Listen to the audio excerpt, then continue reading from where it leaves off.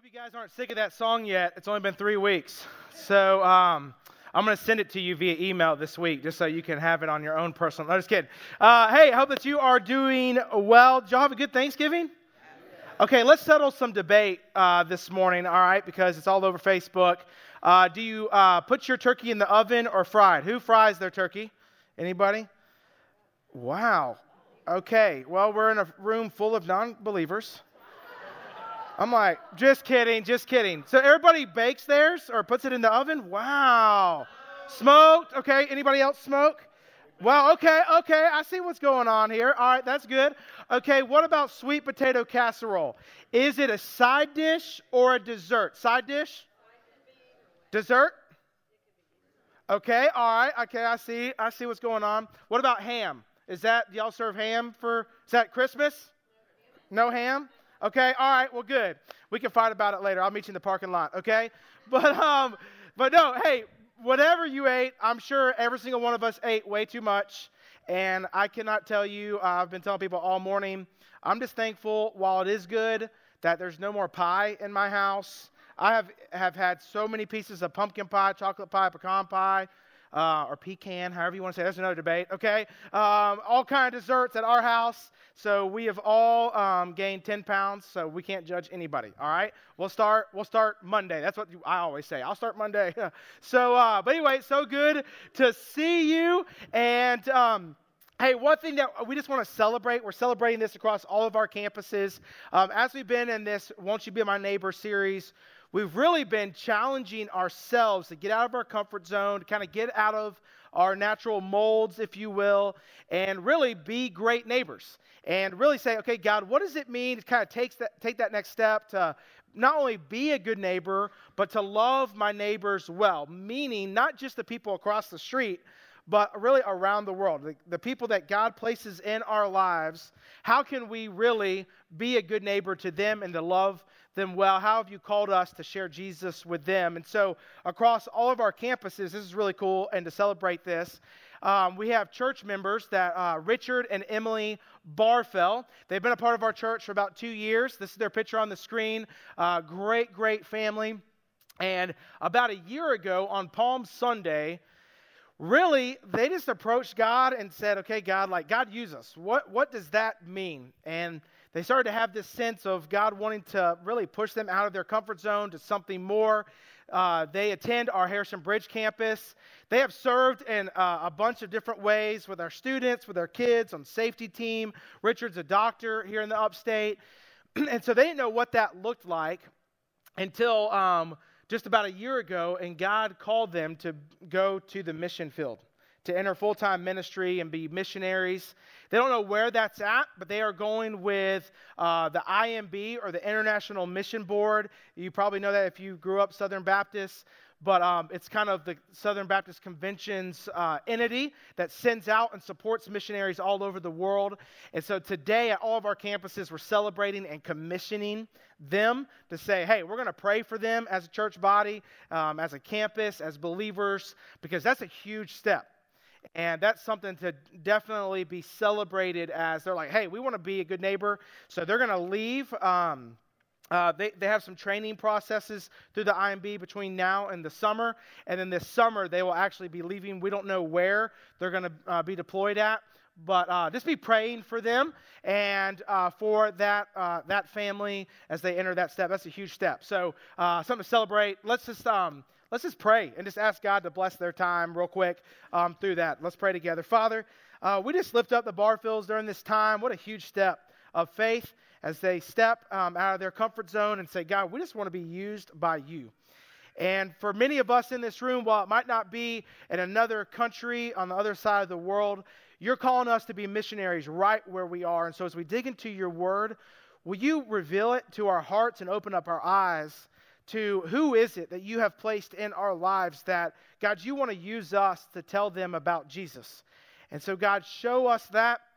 But and just as we open up your word, reveal yourself more and more to us, how we can be more like you. In your son's name, amen. Awesome. If you have your Bibles, open up to Luke chapter 10, the Gospel of Luke, Matthew, Mark, Luke, third Gospel of the New Testament. And we come across this this encounter, if you will, of Jesus and this Jewish attorney.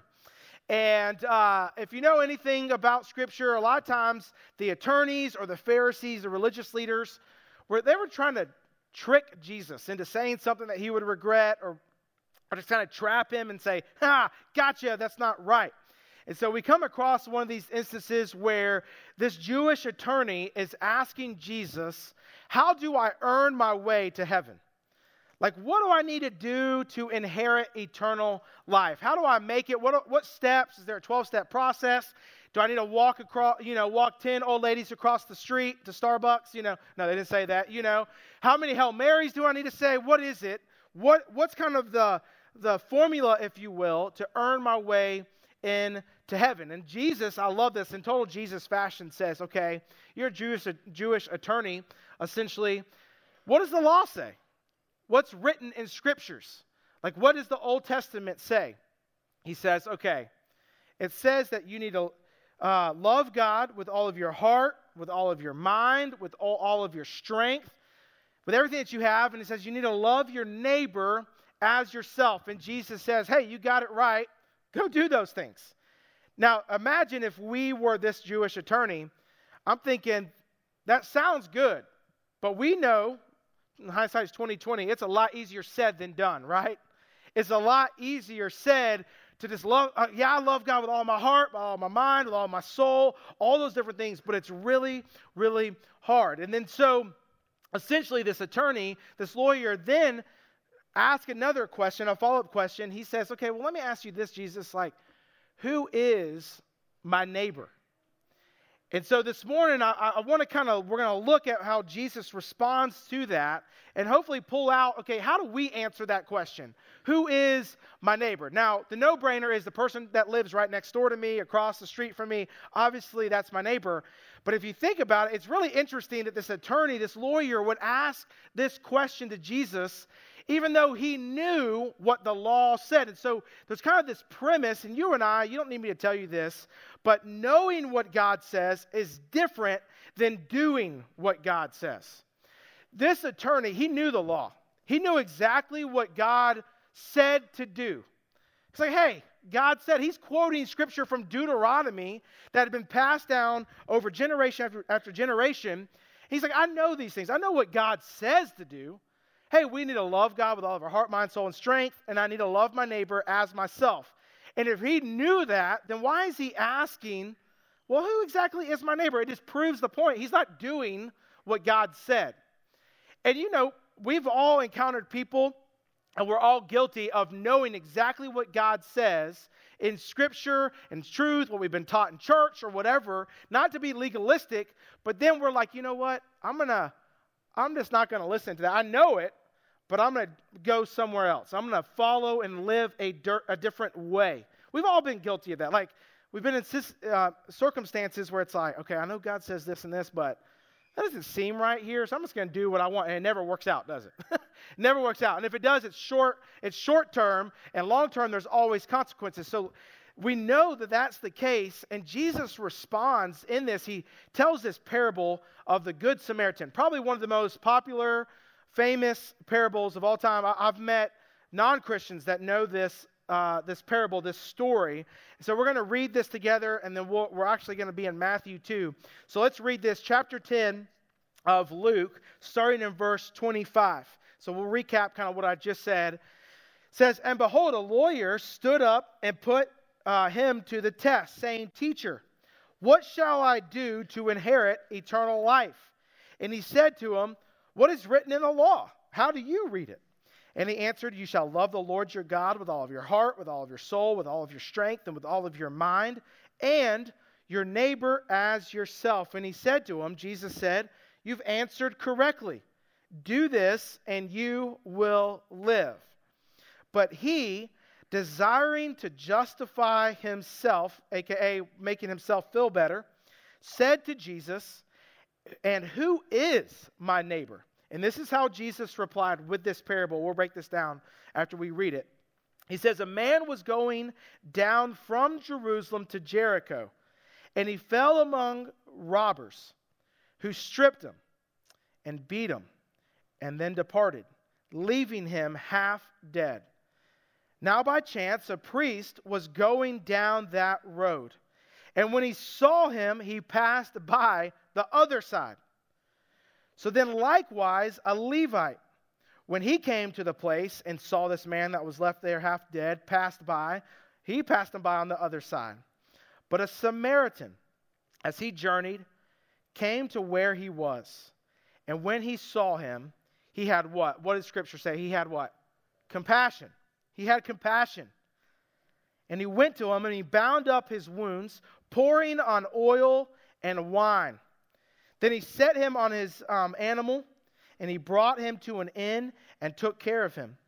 And on the next day he took out 2 denarii and gave them to the innkeeper, saying, "Take care of him, and whatever more you spend, I will repay you when I come back."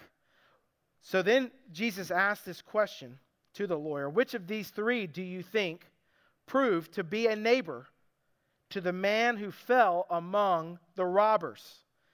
And he said, "The one who showed him mercy." And Jesus said to him, "You go and do likewise." So you probably have heard this story. Here's this man who's journeying. Scholars believe he is a Jew. He's coming from Jerusalem, going to Jericho, and he's robbed, he's stripped of his clothes, he's beaten, and just left for dead. And 3 people come to this, in this parable that Jesus is telling. 3 different people visit this man who is left for dead. Now, what's so interesting about parables is, Jesus used these illustrations, these short stories, to really prove a point or maybe several points.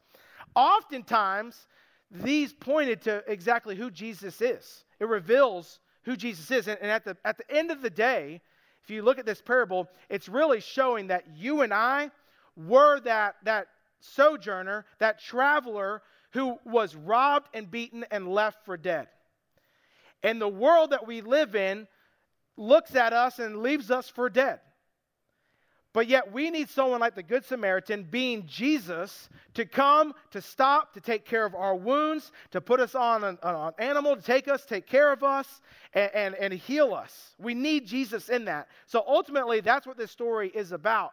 But we're going to break it down, kind of literally speaking, in the story. What is Jesus trying to show?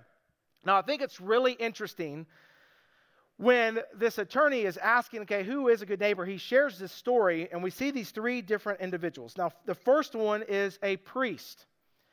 Now, remember, of the day, a priest was someone who was kind of the mediator between man and God.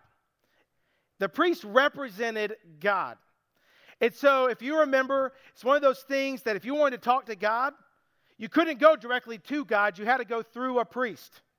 You had to go to him. He was God's man. He was chosen by God. He knew everything about Scripture and the character qualities of who God was, so you would go to him. And even, look at the Catholic Church. It's kind of the same rituals are applied. And so in this time, you have this priest who is looked at as God's man, sees this man from afar, left for dead, and how does the priest respond? He doesn't go to him. He goes to the other side and leaves him for dead. So Jesus has proven a point here. Then he talks about the second person, the Levite. Now, a Levite was someone in the line from Levi, but was usually their role inside the temple was they were kind of the modern day worship leaders, if you will, minus the skinny jeans, okay? So they would go, that's a true story. So they were in charge of the service inside the temple. They knew the rituals and the liturgical things of, hey, we need to do this, we need to do this offering, we need to sing these psalms. They would lead those psalms. So they knew the church order. They knew everything about the church world and all those different things. And yet he shows up to this man who is in need, who is left for dead, and he responds by going to the other side. And so then we come across the Samaritan. And really, if you think about this, for Jesus to tell this story to a Jewish attorney, more than likely a Jewish audience, this was huge. Because when Jesus would get to this spot and bring up a Samaritan man, it's almost as if you could hear the gasp in the Jewish audience of not a Samaritan. because Jews despised Samaritans. They didn't even see them as humans. They just like totally dehumanized them, looked down on them. There was so much prejudice and racism that took place. And when Jesus says a Samaritan, they're like, oh my goodness, are you serious? A Samaritan? Jesus like, yeah. Out of all the people that stopped, the person that you despise, their race, their ethnicity, their background, their history, that is the person that stopped. And that Samaritan stopped and took care of the person. And he asked the question, so which one of these people was a good neighbor? The religious priest who didn't stop, the Levite who knew all the rituals of the church and all the customs of the church, did he stop? No. It was the Samaritan, the one who had compassion and showed mercy. Man, that like will punch some people in the throat. You know, that'll wake you up real quick. They weren't expecting that. And so it really proves this point of, okay, all these people, all the religious leaders, this lawyer who knows the law, the priest and the Levite who know all the rituals of the church, they didn't even stop to help somebody. It was the Samaritan person because they showed compassion. And so let's answer this question of who is your neighbor? All right, just practically speaking, let's walk through this. Who is our neighbor? Who's my neighbor? Who's your neighbor? Well, this is going to seem kind of easy to understand, but the first point, if you're taking notes, is everyone is your neighbor. Everyone is your neighbor. Anyone and everyone that you encounter in this world, whether you encounter them or not, everyone is your neighbor. Now, isn't it interesting, I'm guilty of this too, that we oftentimes pick and choose who our neighbor is? We pick and choose who we want to love and who we want to like and who we don't want to like. And if we're real transparent, oftentimes we pick those things based on false assumptions and misunderstandings. And it goes back to what I said last week. We don't even know their story. And we make preconceived notions of people, and we don't even like them, and we don't even really know them. And so everyone is our neighbor. God has called us to love everyone. To be the hands and feet of Jesus, to extend forgiveness and grace and mercy and compassion to everyone. I mean, do we really think, now think about this, I'm going to get a little crass for a little bit. Are we really picking and choosing whose eternity is important and who's not? I mean, it's essentially what we do in our minds and sometimes in our hearts is that it's like this vicious, savage game of what I would call duck, duck, damn. You know what? You should go to heaven. You should go to heaven. You shouldn't. You know what? I like you. I don't like you. You should go to hell. And so we pick and choose who's worthy of us sharing the gospel, and that is so backwards to what Scripture says. I mean, think about if the Samaritan came up to this man and said, ooh, those wounds are really bad. You know what? I'm gonna leave, but let me just pray for you. I'm going to pray, but I'm not going to help you at all. But oftentimes, if you look at this, I mean, according to this parable, Jesus is using the religious leaders as an example to say, hey, the religious leaders didn't even do anything. We could be guilty of that. We could be guilty to be so wrapped up in ourselves and in our bubble that we forget about people on the outside that don't know Jesus, and we just look them by, that everybody is our neighbor. But somehow along the way, you and I have become numb and callous to those things. It's like we miss the mark on all the despair and depression and the hurt and the pain. And somehow, oftentimes, we turn it on ourselves. It's like we see someone hurting, and instead of responding to the hurt, we say, well, they don't hurt as bad as I do. You know what, that's really bad, but I have it worse. And so we just say, you know what, I see it, I recognize it, but I'm not going to do anything about it. And so in the Gospel of Matthew, you know this, I'm going to tell you, reading this and studying it, man, it is weighty. But in Matthew 25, it'll be on the screens. You don't have to turn there because we'll come back to Luke. Just listen to this and watch the words on the screen as we read this. Matthew 25, verses 31 through 46. When the Son of Man comes in his glory and all the angels with him, then he will sit on his glorious throne. And before him will be gathered all the nations. And he will separate people one from another as a shepherd separates the sheep from the goats. And he will place the sheep on his right and the goats on the left. Then the king will say to those on the right, now get this, come, you who are blessed by my Father, inherit the kingdom prepared for you from the foundation of the world. For I was hungry, and you gave me food. Does this sound familiar? I was thirsty, and you gave me drink. I was a stranger, and you welcomed me. I was naked, and you clothed me. I was sick, and you visited me. I was in prison, and you came to me. Then the righteous will answer him, saying, Lord, when did we see you hungry and feed you, or thirsty and give you drink? And when did we see you as a stranger and welcome you, or naked and clothe you? And when did we see you sick or in prison or visit you? And the king will answer them, truly I say to you, as you did it to one of the least of these brothers, you did it for me. But here's a sobering part. Then he says to those on the left, depart from me, you cursed, and into the eternal fire prepared for the devil and his angels. For I was hungry, and you gave me no food. I was thirsty, and you gave me no drink. I was a stranger, and you did not welcome me. Naked, and you did not clothe me. Sick and in prison, and you did not visit me. Then they will also will answer, saying, Lord, when did we see you hungry or thirsty or a stranger or naked or sick or in prison, and did not minister to you? Then he will answer them, saying, truly I say to you, as you did not do it to the one of the least of these, you did not do it for me. And these will go away into eternal punishment, but the righteous into eternal life. Man, that's weighty, isn't it? And I think we've all been guilty of that. What I would say I'm being real, okay, because we see it. We're pulling off the interstate, and right at that intersection, a homeless man. It's like, what do I do? We've become skeptical, haven't we? Do I just give him money?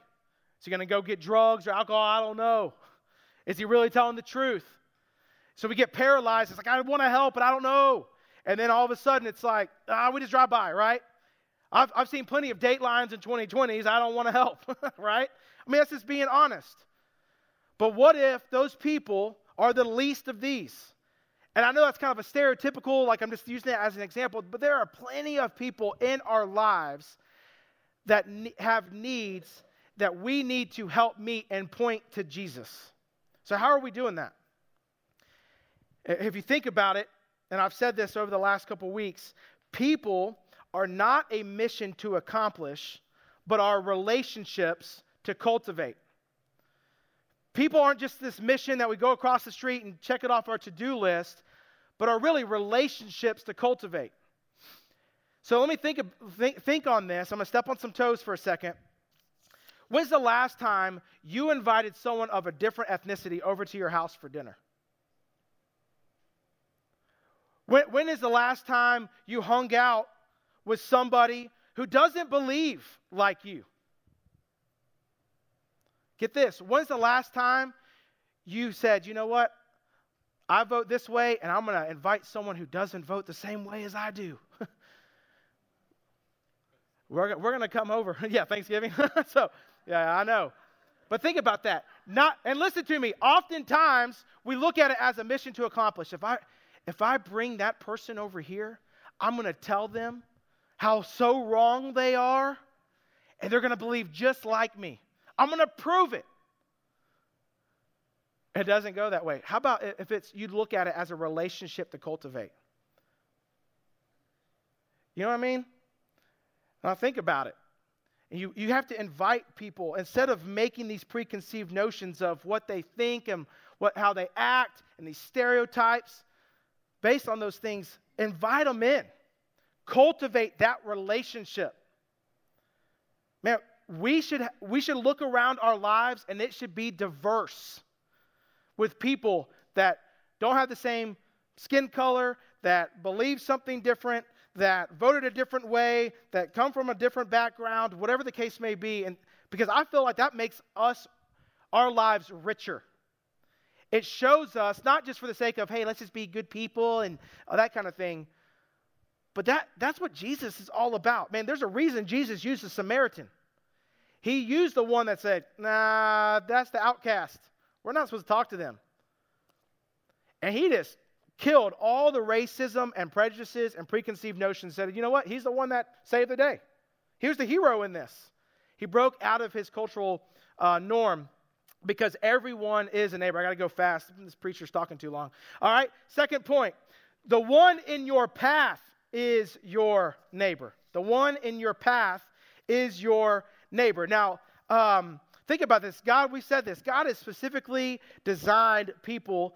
He put them right in your sphere of influence. Whether that's next door, cubicle, in your family, your friends, he's put them right there in your life for a reason. They're your neighbor. They see how you live for Jesus. Now, I want to show you two maps. This is kind of interesting. This is kind of a nerd in me. All right.